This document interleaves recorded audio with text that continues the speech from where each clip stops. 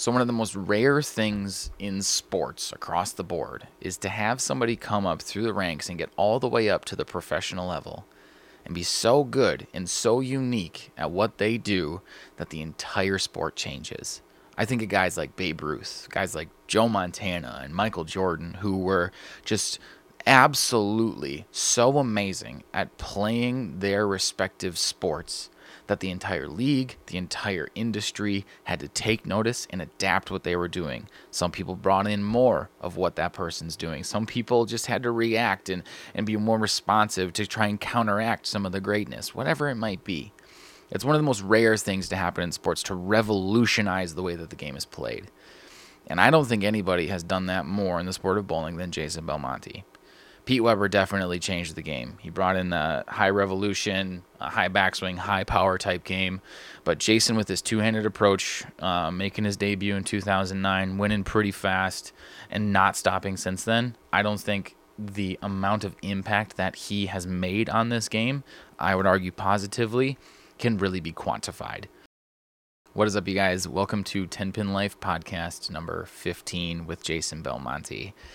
This podcast is something that if I were to retire 10 Pin Life today, and this is definitely not what's happening, but if I were to stop at this point, I could hang my hat on it and be really proud of it. To be able to sit down with a gentleman who I think is the best in the world, and just talk about bowling and talk about what it takes to compete at the highest level on the other side of the world, is something that I'll never forget.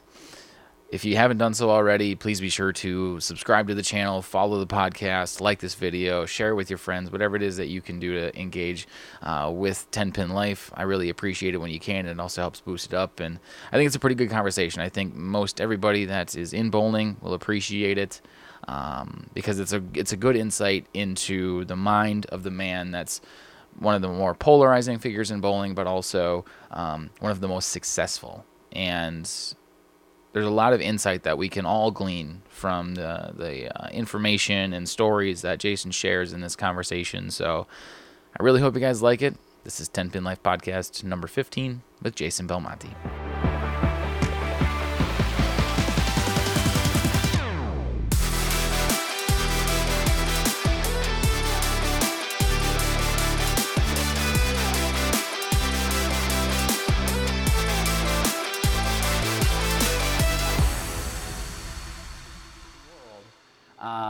I'm really just hoping to learn more about you as a person and as a bowler. And I know that you've done a lot of sharing your story, especially from like when you were first picked up a bowling ball up until the point on the PBA Tour. And that's really kind of where I want to put the initial focus after I ask you a strange questions to start, because Sure. I always start these in a weird way. You're from Australia. I believe you're from the western side of Australia, correct? Eastern side, okay. 50-50 guess. You know, you got it wrong. I'm glad you did your research before you type it. My best friend's family, they're from the Perth side of Australia. Okay, that's Western Australia. Yes. What is the scariest, most deadliest thing that you've ever encountered in person back home? Probably just a brown snake. Okay. So they're pretty bad. Yeah. And they are, I wouldn't say rampant where I live, but there's a few of them. So I definitely don't like seeing them. But I was at my uncle and auntie's place, and they have they live on an orchard. They grow apples. So we have dams on the property. And I took the bike out and I just went and was kind of chilling by the dam, and I was just laying on the bank of the dam, just the sun was beating down. It was just a really nice day. And then I just felt this really weird thing over my left shin. And as soon as I felt the second movement of it, I knew exactly what it was. And all I was thinking was just, please don't be a brown snake and don't bite me. And I kind of slowly popped my eyes open and looked down my leg, and there was this brown snake. It wasn't that big. It was probably only about that big. Yeah. But I stayed as still as possible and was just like, please, because they can stay in one spot for a really long time and just kind of sunbake themselves. So I was like, oh, please don't be here to like relax, be on your way home or something. And it was probably a couple of minutes later. It felt like an eternity, and then Yeah. it just kind of slithered off my ankles, and away it went. And I just went back to sleep. Thank God that's over. That's just one of those things. As an American, you're always told that Australia is the land of all of the things that want to just kill you in nature. So Yeah, I mean, it's definitely portrayed like you can't take a step out your front door without getting bitten, or stung or something like that by something. But it's not that bad. It's, there are spots where you definitely want to be wearing boots and protective clothing. But you want to go down the road, you'll be all right. Yeah, all right. Awesome. Well, yeah, like I said, I just like to start these out in just interesting ways and see if I can find something that you haven't been asked in an interview before. No, well, look, I'm an open book, so ask what you want, and I'll give you an honest answer. So when I talked to Tim Mack back a couple months ago, he kind of mentioned that he was a part of like the recruiting process for yourself back when you were a teenager, and I believe that you got your first pro contract at 16. Is that roughly correct? No, not entirely true. Okay. So this is my 20th year with Storm. Okay. So in 2002 was when I first signed a contract. Now I met Timmy when I was 16, and so that was 1999. So it took a few years before I actually signed an official Storm contract. But I was 16 when Timmy first saw me, and I knew who he was and just idolized the guy. And I didn't know a lot of the story after we met, right? Because I went back home, and it's not like phones and emails and stuff like that today, the internet. So I didn't know any of the story until a few years later when Timmy was like, all right, I've got your contract. Let me tell you how this all came about. And it was just really cool to hear how excited he was to meet me and see me bowl, and how excited Bill Crispin was. So yeah, that was a long time ago. Yeah, a lot of people like on tour, I don't think they realize like how long I've known Timmy for. It's been a really long time. There's probably no one else on tour that has seen me bowl more balls than Timmy Mack. Yeah, I mean, yeah, you guys probably had some circles that crossed pretty significantly there between the 2000s, really. Well, he kind of took me under his wing for a lot of his amateur career. We traveled together. He would tell me what tournaments I should be going to. He would introduce me to people, and that was for years as a late teenager, early 20-year-old kid, just kind of experiencing this life of traveling and competing, and how to organize yourself and structure it and how to compete. And I was able to watch in my opinion, one of the greatest ever throw a ball down the lane do it, and do it so well. Yeah. So like that time between, because 2009, I believe, was your first PBA title at the Long Island Open, if my memory serves me right. Yeah. See, I did some research. Yeah, you did some.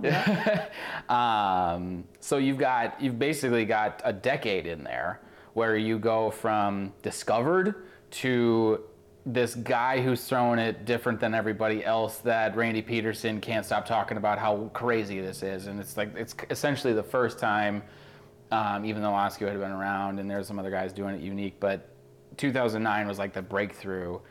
What was that decade like? Like, what did you do? Like, how did you come to be the bowler that you are in your 20s?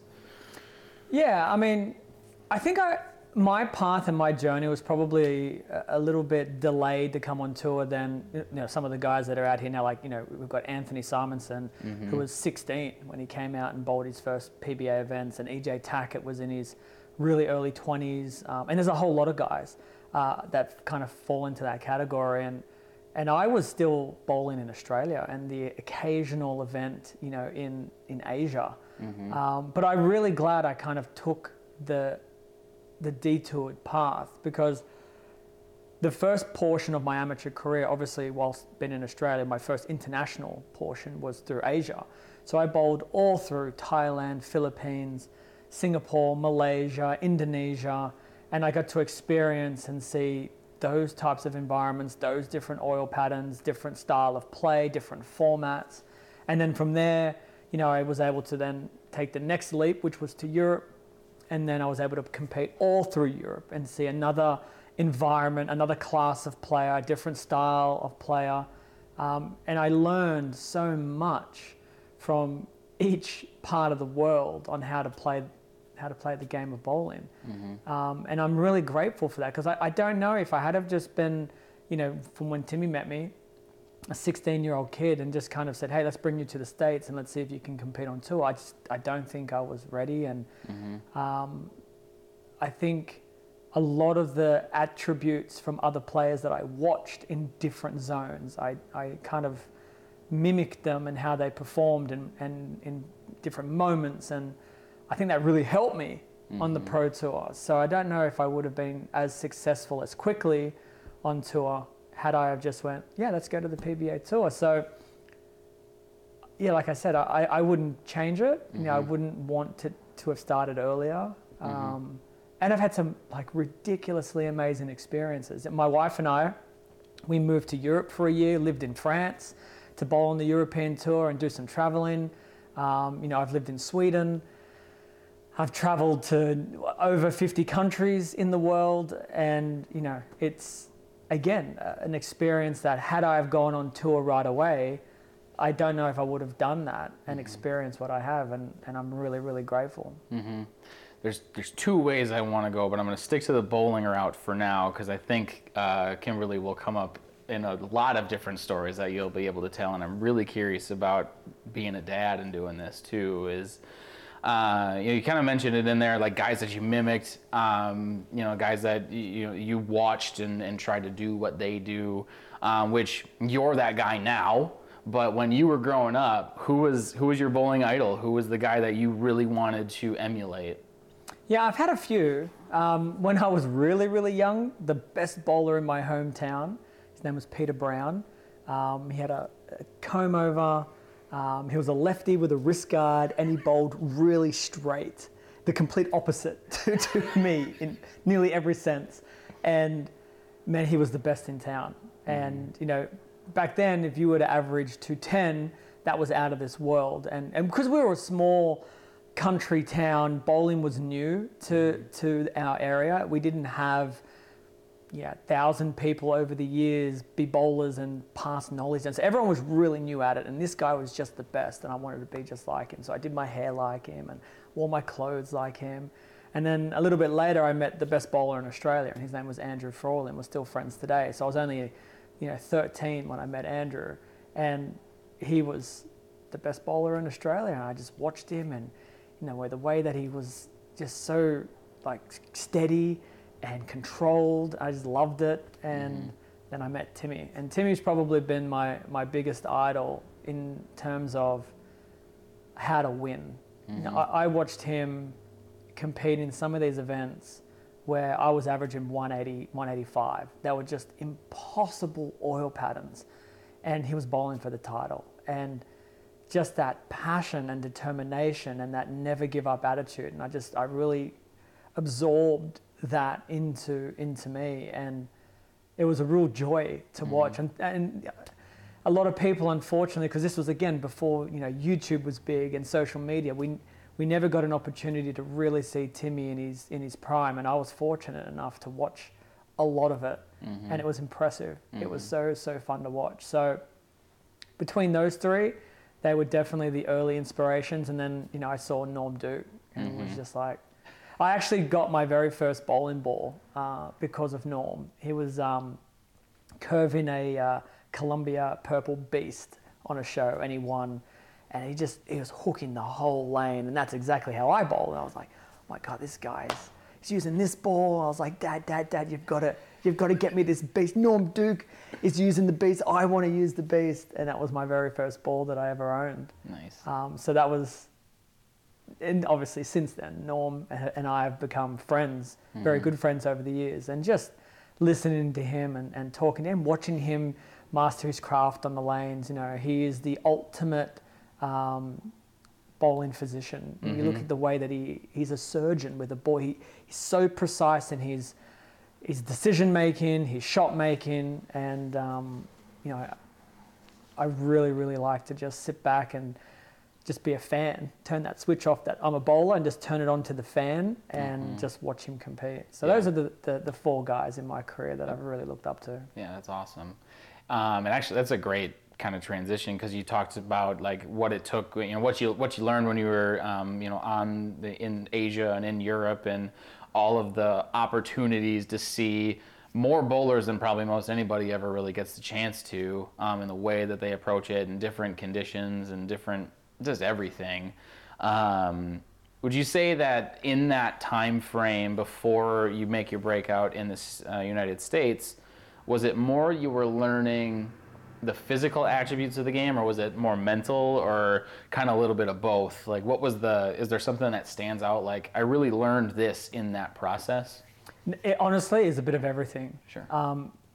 I think too many people look at an individual physical game and then compare it to another individual physical game, and if they don't look similar, they think there are no similarities just because they look a little different. And I've been the complete opposite. I try to find things in people's games that I really admire or that I think would work, and I find a way to incorporate that either into my own game or into someone I'm helping. And when you go and you see as many styles as I've seen across the world, there's brilliant players and no one looks the same, but they all have these commonalities. So finding them and realizing, hey, these 15 players, they're all very different, but man, they've got 1, 2, 3, 4, like 7 things. They all do very similar. Why am I not doing some of those? And then finding ways to mold that into my game. And that's across the board. That's lane play, right? Like, how are these people playing the lane? Why am I not able to play the lane like that?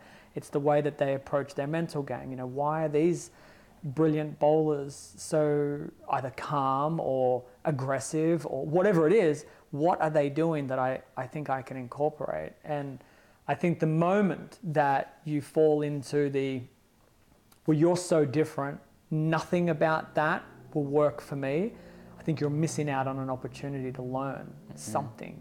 You just got to look close enough. And then obviously when you come on tour, you're just now in front of the best bowlers in the world, and all you're doing is like, I want to borrow that tool and I want to learn that one, and I'm going to steal that idea. And you're just constantly seeing ideas, and then it's up to you to implement them into your own game and then get good at it. Yeah, for sure. And that was kind of where my head was going, is all right, now we're from 2009 to today.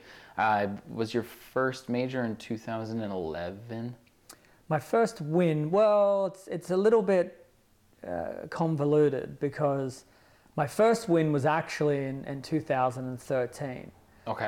When I beat Wes Malott for the USBC Masters. However, earlier I had beaten Mike Devaney for the Players Championship, but at the time, the Players Championship wasn't a major. And I don't know why, because it was prior, and then for like 2 years in the middle, they didn't have it as a major, and then they started having it again. Yeah. So the Players Committee at the time brought that up to the PBA, and the PBA were like, yeah, why wasn't it a major? So they retroactivated that event as a major. Gotcha. So, but yeah, I mean, I will always still feel that match against Wes in Carolier in New Jersey will always be my first major, just because at the time it was to me, and that was a really cool match to be a part of. Really cool match. What I'm curious about is, talking to some of the younger guys that are out on tour now, they can at least sort of clearly define that point where they go from the other guy to like, I'm a part of this. Like, I'm a professional bowler on the PBA tour, but like you kind of mentioned, most of them are in their early 20s. Did you ever have that where it was like, I'm the other guy, or did that ever enter your mind, or was it, all right, I'm doing this, and now this is just what we're doing, and it doesn't matter what anybody else thinks, or even what I think necessarily? Yeah. No, I mean, I don't know if I ever thought I was that other guy. What I did think was, I think a lot of the guys on tour and the fans of bowling, especially when I came to the US, thought I was a little bit of a fun story that will probably be gone in a season or less than. And I always got that feeling that whenever I walked in, there was like, people would be like, oh, that's the two-handed player. But it wasn't like, oh, he could be really good. It was just like, oh yeah, he'll be gone. Yeah. And I got my first win on tour in my 8th event on the PBA Tour. So it wasn't like I was on tour for a few years, making up the numbers, coming 50th every week, and then I had pretty quick success. So I think when I won in that tournament, there was a distinct realization from everyone, from competitors to fans, that well, he can actually bowl and he can actually win. So we probably need to start taking him a little bit more seriously. And that was a cool moment for me, because when I did first come to the US, even as an amateur, America is a very different place than lots of other parts of the world. And I've come to learn that if you're loved, you are loved with everything. And if you are not, you are also not loved with everything. It's very rare that someone's kind of like, you know what, I don't mind, it doesn't really bother me. Like, everyone has a very strong opinion one way or the other. And this is also a place, I feel like, in bowling, where traditional roots are very strong, and there is strong beliefs about their own bowling, their history, the game's history. So when you throw in this Australian two-handed bowler that is essentially defying the way that they taught the game, the way that they were taught, the way that they saw the game, it became a very touchy thing for a lot of people. They just didn't like it, and they didn't want it to be a part of their game here. So when I won, it was cool because I think I was able to validate me as a player, but it also gave me a lot more. The public was made aware of me very quickly, and then it became, well, is this right? Should we ban it? This doesn't seem right. Is he cheating? And like I said, because you've got that line drawn, down the middle, people can be quite loud, and they wanted their voices to be heard. So it was a pretty rough time after I won, because it was, we should take the title away. We need to ban this guy. This style is not how the game was meant to be played. And I'm at the time I was young, and I'm reading and listening to all of these things, and it's like, it's hurting me, because I'm like, I just love this game. Like, this is just how I bowl. I'm not doing anything. I want this game to be amazing, and I want to be a part of it. And I just felt like a large portion of the loudest people were the ones saying, send him home, get him out of here, ban him from the PBA, let him go bowl in those amateur events around the world. And I just didn't feel good, and that wasn't fun. And even when you're competitors, when you walk into the paddock and you've got your competitors, going through your equipment, taking photos of everything, and then talking about you, and you get that sense of like, well, this is not a very friendly place to be right now. But above all of that was my desire to be a great player. And the PBA Tour is our Mount Everest of competitions. It's, if you want to put the flag atop of the hill, you want to go to the biggest hill in the world, and I wanted to be there. So you kind of just have to learn to deal with it and understand it's really not about you as a person. It's more about their beliefs and their history and their traditions, and hopefully you can convince them it's not that bad. And actually, that's you're really good at making transitions with it. So you talked about it in there about like, basically you wanted to be the greatest in the world, and the only way to do that was to be the greatest in the PBA Tour, because that's the top of the hill. And I think a lot of guys, when they come out, I would hope that that's most of the people that are bowling on the PBA Tour's goal, right? At least I would assume it is, because it's very natural. Like, I'm not going to compete with the best in the world to take 30th, right? Like, I want to be great. But that was what, 13 years ago? Has that changed at all? Like, has your goals and motivations and like the thing that keeps you flying back and forth over the Pacific Ocean changed Like, what is the thing that motivates you compared from 2009 to today?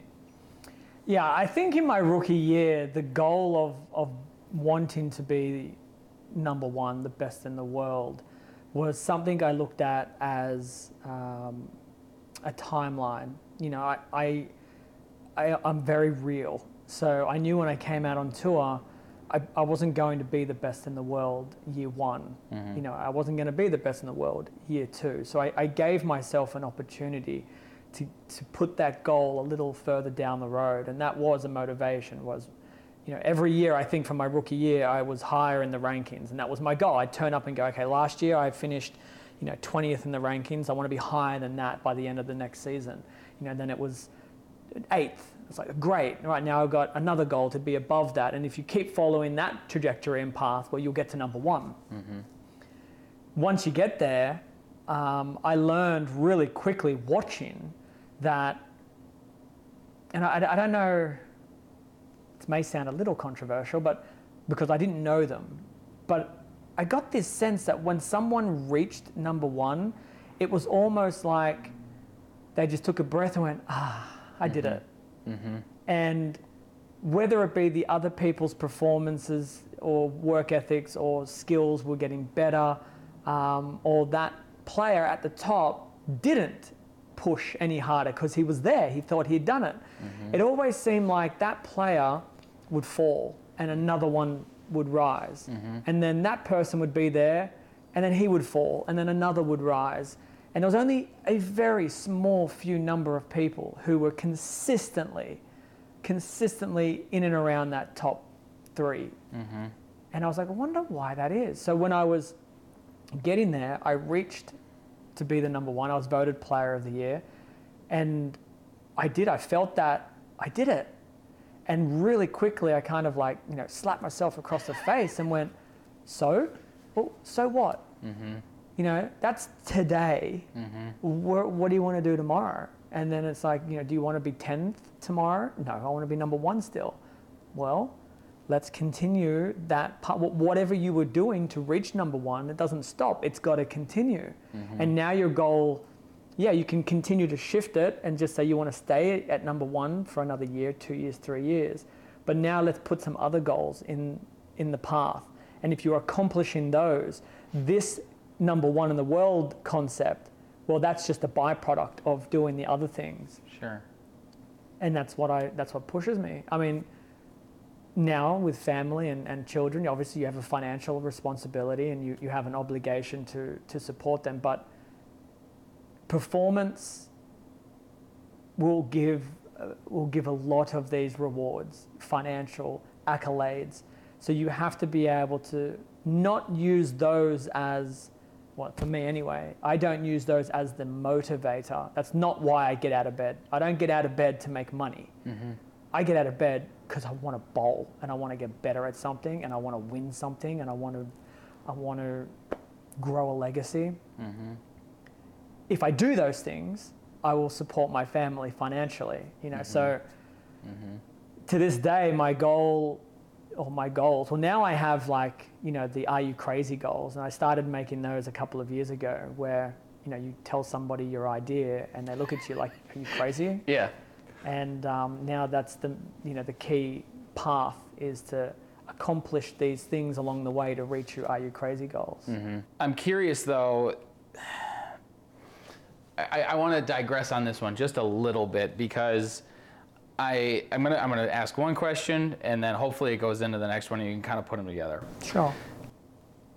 You've probably been told or heard the comparison that you are the Tiger Woods of bowling, where it's like you really alluded to it, where it's like, you know, in the 90s in golf, guys would go to the top, they'd fall, top, fall. 2001 hits, Tiger Woods hits the top, he's there for 20 years, just unstoppable force. The comparison is fair. And Tiger has been, you know, very open in how much his game has changed, the way his motivations have changed. With knowing that and then ultimately those goals changing, like, what is the process like of continuing to improve? Like, how do you quantify what your process is to continue to get better? Like, what is the guy who is, by all intents and purposes, the best in the world at what he does, continue to get better? Well, I've never bowled a perfect tournament. And I don't mean by scores. I mean just in execution, in decision making, in lane play, in anything. So there's errors there, right? If it's not perfect, then I'm making mistakes. I'm trying to, every tournament, create less mistakes. And that's that learning process. It's not easy to do after bad performances, because I am a really competitive person, and I'm successful. So when you don't have success, that's probably the other thing that's very different about me, is some people are content when they reach a level of success and they don't have a good week. They fall back on, well, it's okay, like I had a good week last week, or I've had a good season so far, and it doesn't sit well with me. I could win every event, and then the last event of the year not make the cut, and I'm furious, because that's just who I am. So you finish an event and you look back and you go, wow, look at all these errors, look at all these mistakes. Right, we're rectifying as many of those as we possibly can. And every new event, there's a new mistake that I'm finding out, or I'm learning, or maybe I'm changing as an individual, and something that wasn't an issue before has become an issue now, and now I have to deal with it. So there's always something that you've got to be thinking about to work on. The comparison to Tiger, it's very flattering, because I look at Tiger as someone who, changed the game of golf, and just was, he just dominated. He's just Tiger Woods. He's just Tiger Woods, So that's a really flattering comparison. And maybe comparisons like that kind of fall back into that category of motivation. Like, do you want to be compared to some of the greatest athletes in their other sports? Well, if that's the case, you can't let up. You have to keep going. Like, their legacies are bigger than yours. So if you want that comparison at the end of your career, well, then you better achieve equal to or more than what these other superstars in their sports have done. And that's, it's a little bit more prideful, probably a little bit more selfish goal, to have that, he is the Tiger, he is the whatever of bowling. But it helps motivate me, because I do. I haven't come all the way over here and wanted to leave as someone who in 5 years is forgotten. Like, that's not what I want. I want to leave a legacy behind that, like a Jordan, where 20 years after I'm done competing, people are still chasing what I left behind, or they're using what I was able to do to be part of their games, and that's something that's really important for me as well. So, I don't think I'll ever master the game of bowl. I don't think I'll ever bowl a perfect tournament, and I'm good with that, because it means that I'll just continue to learn something new every single week. You talk a lot about legacy, and definitely, as any professional athlete, legacy is built in their competitive landscape, right? Like, I can't think of an example, but it's probably happened in the past. But an athlete typically, actually, maybe a good comparison is like Dennis Rodman, because you brought up Jordan. Like, Dennis is known for his charisma and the type of person that he is, even though he was an absolutely dominant defensive force in the NBA for 15, 20 years. But typically, athletes are going to build their legacy with what they do in their competitive landscape, which you're doing. But it's in 2022, I'd also say that it's a lot more than that. Like, there's a lot more opportunity. And the thing that keeps coming, or the phrase that keeps coming to mind for me, is you're kind of bowling's king of collaborations. From the NFT to everything you're doing with Cool Wick. And it always seems like you're working on something. Is that something that you're doing, or is that like opportunities and projects that are being brought to you and you're just like, yep, let's do it. Let's make this thing cool? Or like, how does that kind of work? Yeah, I mean, it's a bit of both. I'm always thinking of something, always. And if it's not about bowling, if it's not about my own personal brand, it's about someone else and how to bring them in to the sport of bowling. And that's why doing videos with Dude Perfect, you know, throwing bowling balls out of NASCARs, just a whole range of, you know, pool tables inside of bowling center, trick shots and things like that. There are always ideas that I figure maybe it doesn't build my professional career, but it can help grow bowling. And if we can grow bowling, then maybe that helps the professional side or competitive side of bowling. So sometimes it's literally just kind of scrolling through, you know, my social media at the end of the day and seeing something and going, I wonder how I can work with that person to make it more bowling orientated, or if it already is bowling orientated, to create more awareness in our own industry. So like more recently, I just signed on with an animated project, a Magna anime cartoon-based bowling program that the writers and the illustrators are not bowlers. They love bowling, but they bowl with house shoes and house ball. And I saw a couple of their images, and that was an opportunity that kind of presented itself. And I thought, well, let me reach out to them and see if I can, one, help them grow their magazine and their comic book, and two, maybe that space, that anime, manga, comic book world has a lot of bowling enthusiasts, but not bowlers. So maybe I can help reach them and bring them into our game. So those are the avenues and what I see and how I think I can help. You know, Coolwick obviously has been an awesome partner of mine. And for a long, long time, I've had so many ideas on, you know, how to create a brand and merchandising. And one thing that was really important to me was that, you know, Coolwick wasn't going to do it because they saw a dollar sign. I was like, you know, there are going to be certain messages and certain things that I really want my brand to be associated with.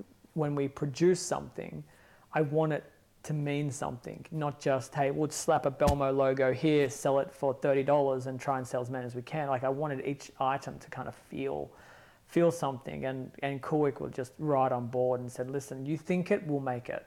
Nice. And they've been a really awesome partner. And even more recently is my partnership with Volat Athletics, which is a brand that Sandra Gongora has started. And when you hear her story, and she's also a part of Coolwick, and that's kind of how that kind of partnership grew with Coolwick, was, you know, here is someone who isn't in it for herself. She's in it to grow the game. She's in it to help other people. And that really struck a chord with me. So collaborating with people like that makes you feel good too, because it's not about you. It's not about dollars in your pocket. It's about, at the end of the day, someone saying, hey, I saw your message and it really hit me and it helped me.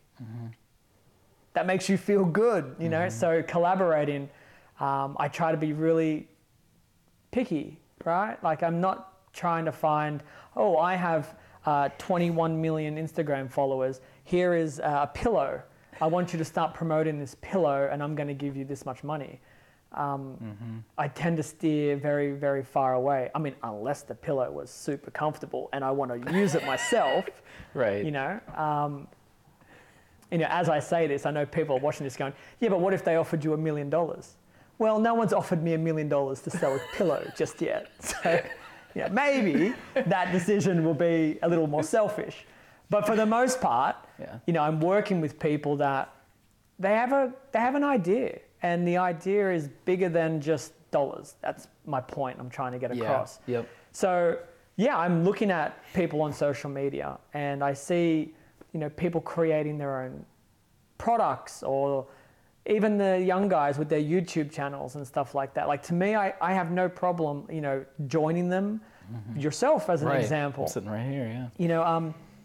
I have no problem being a part of it. I don't want anything in return for it because I think that's a part of my responsibility is, hey, here are these people who are trying so hard to make the game that I love better, and I'm in a position that I can maybe just kind of help, and then let's do it, And so far, no one's tried to take advantage by saying, can we get you today, tomorrow, the day after? Can you do all these things? Like everyone's been really awesome. Just thank you so much for helping however you can. And that's another reason why I enjoy doing it, because it doesn't feel like I'm obligated to. It feels like I'm doing it because it's the right thing to do.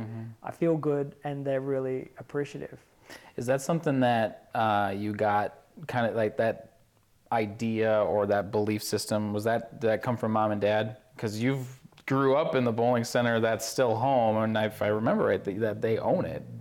Yeah, no, mum and dad are kind and beautiful people. And I suppose, maybe at some level, seeing how they were with their customers and, there was always a solution to someone's problem. Always. It was like, hi, I don't have any money for league this week. I'm getting paid next week.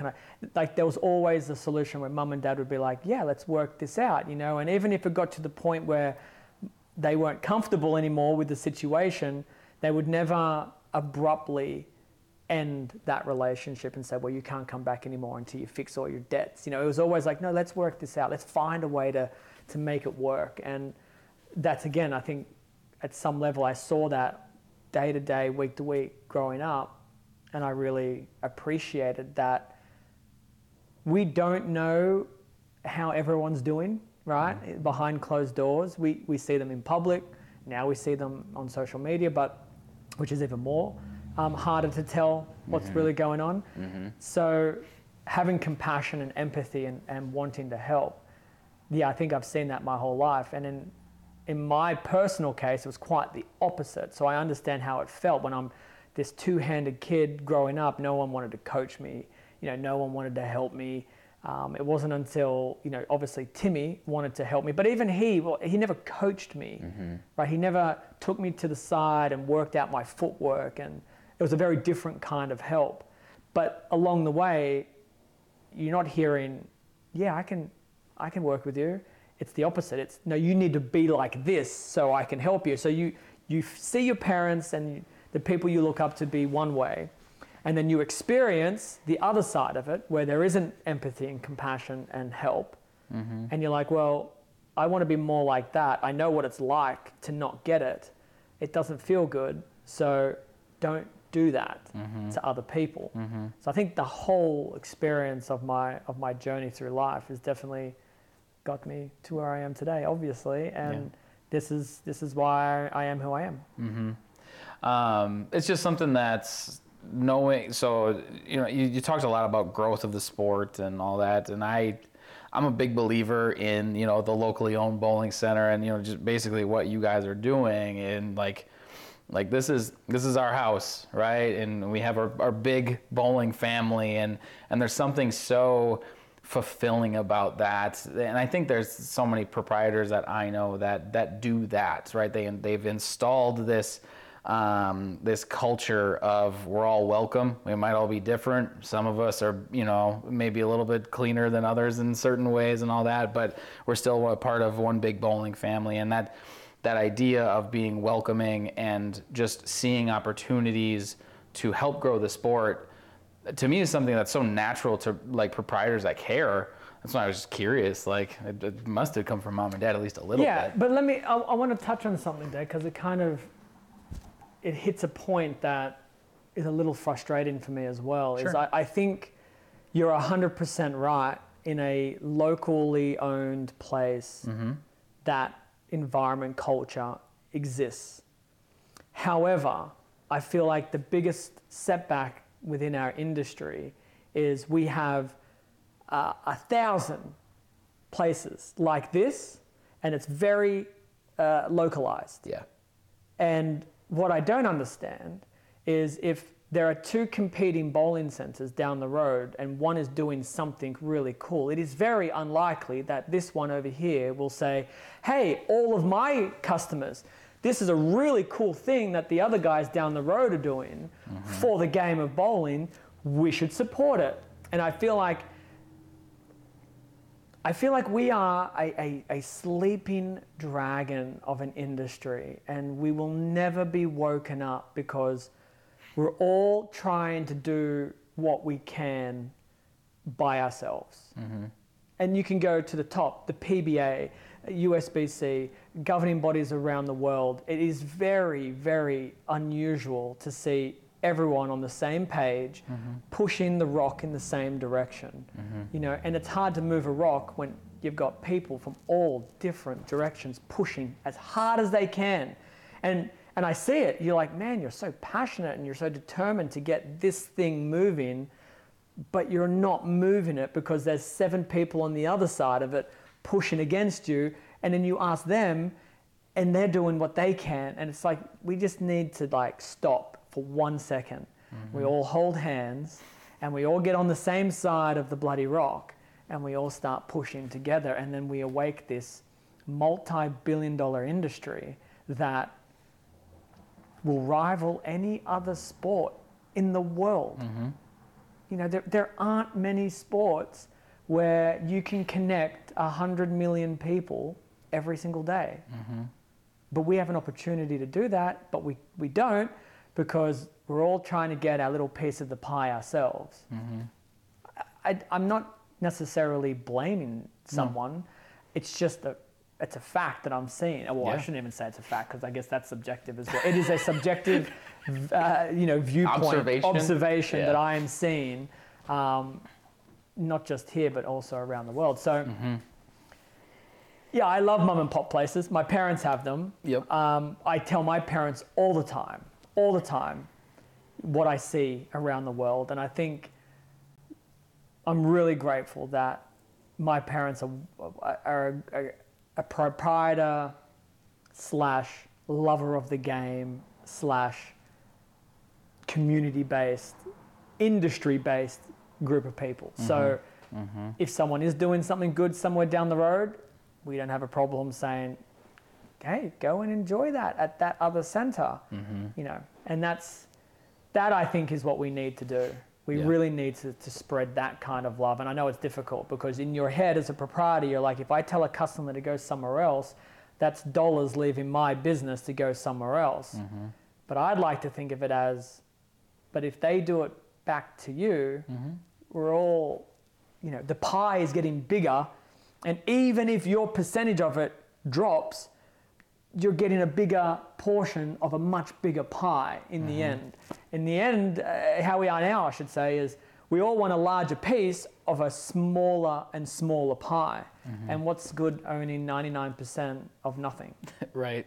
It doesn't matter if you're the king of everything if there's nothing there to be. I'd rather, you know, own 20% of something and have it be wildly successful than 100% of something that's failing. So anyway, that's just something, that's an observation. That's something that I think if we can, and it actually goes all the way down into the bowler themselves, you know, like it is such a negative based community. So often we are driven by our fears and our, you know, this is how it used to be, and I don't like it like this anymore. And I'm like, well, there's got to be something you do like, because you're still here. You're still a part of it.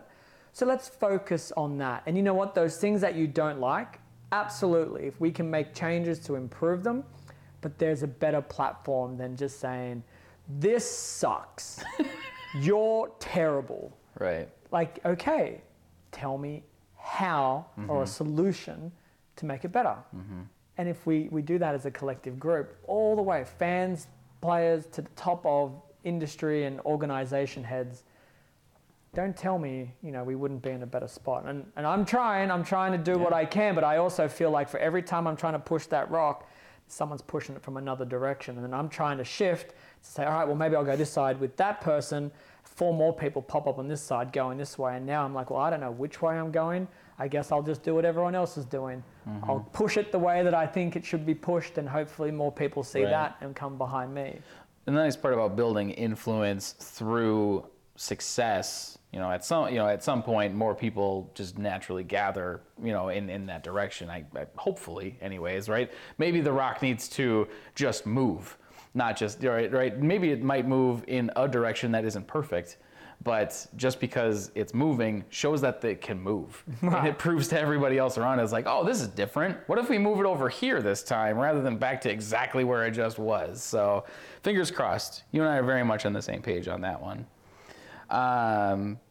But I want to switch gears a little bit and use the metaphor that we were just using. You talk about pushing a rock. Well, you're a dad, and working with your family is just kind of the same thing, right? If you're pushing in equal and opposite directions, you're not going anywhere, and it's frustrating and all that. And that's, I'm a father of one, and I have one that's going to be here in like 2 weeks. Congratulations. Thank you. And we're learning that the hard way, and I'm sure that you are as well. And I'm curious though, like, what I'm going to tell you a quick story. When you won the 2020 World Championship and the whole family was there, I don't want that to be taken for granted because of how few times that has actually occurred for you. And as a spectator, I was just so damn happy. Like, it was just so cool to see, like, it's when EJ wins that same tournament 4 years ago, runs up and gets to hug his dad. It's a moment that if you're a bowling fan, it sticks out. It's that one that it's like, oh yeah, it's not just anyone throwing a bowling ball. Like, he's a person. And when you got to hug your whole family after winning that event, even though there was nobody else in the building, it was so cool. But everyone knows you're being a dad half a world away for 3 months out of the year. How do you handle that, and how does that kind of work in like the logistics of keeping the wheel spinning? Yeah. So when I've got Jordans on instead of bowling shoes, you have to be really aware of the time. Yep. You have to plan. You have to find those slots throughout your day and night that work with the family back home. And sometimes that means you have to stay up till 2 a.m. because school doesn't break out back home until 1:45. So you have to wait. And I promised Kimberly and my family, my kids, there will never be a day where I don't say hi.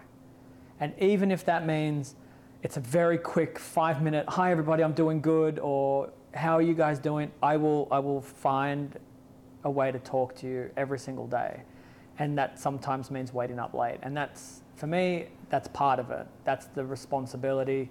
And that's part of the sacrifice that I need to make to accommodate the sacrifice that they make by supporting me leaving for half of a year.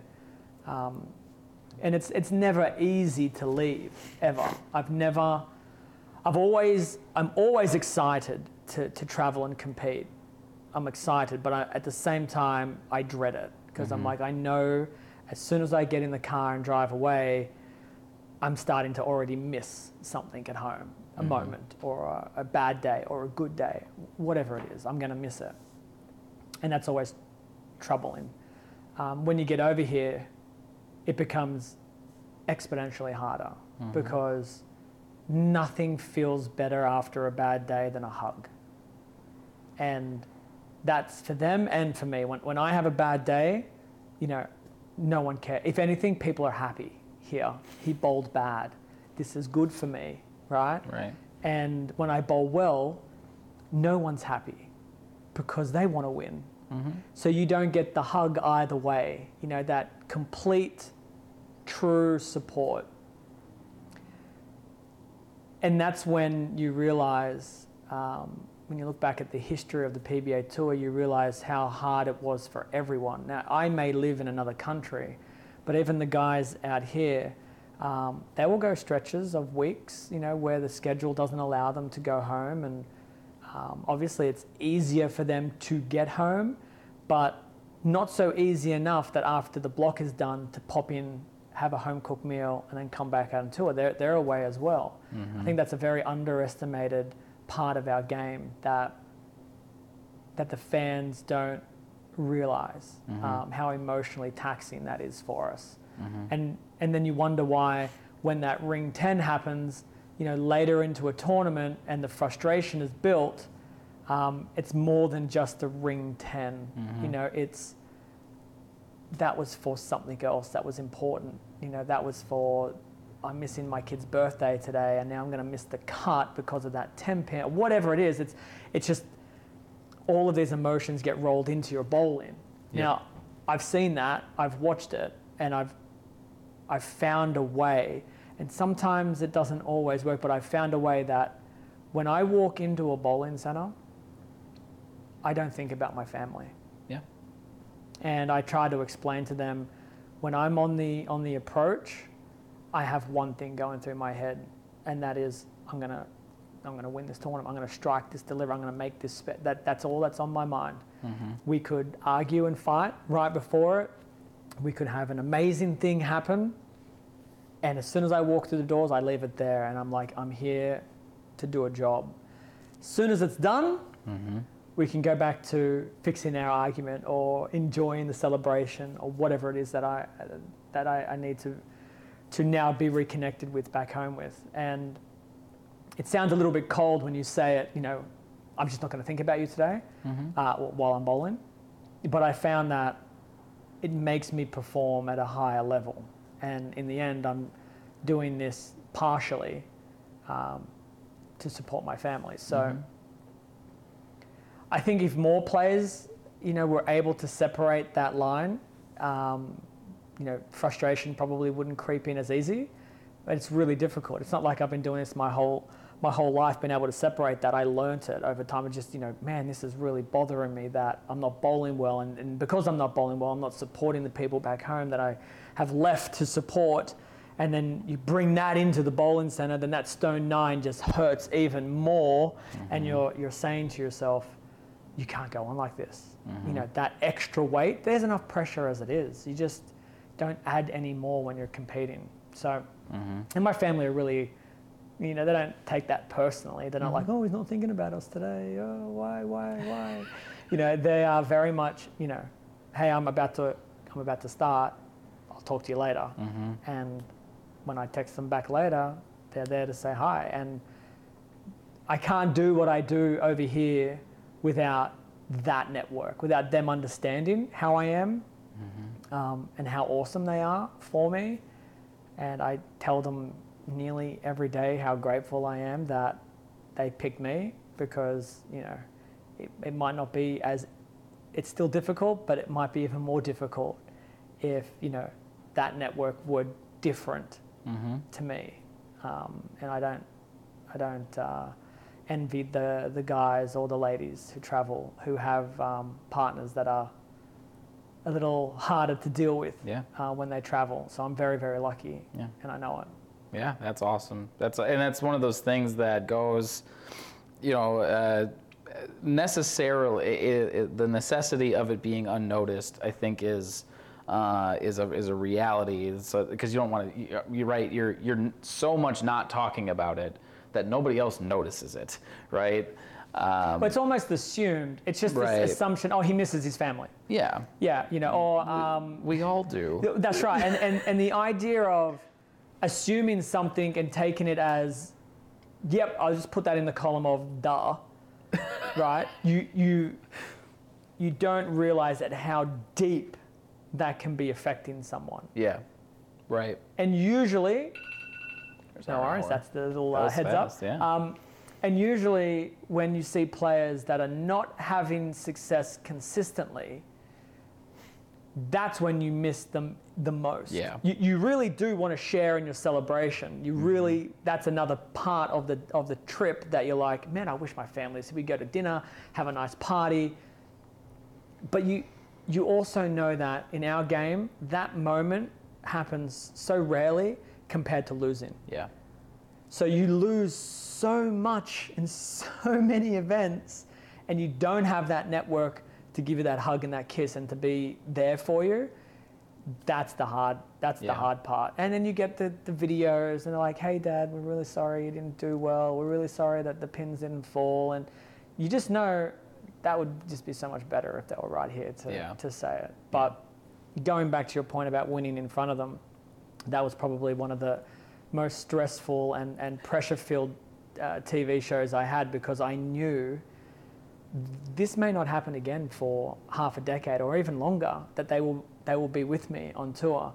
And to win in front of them was so important to me.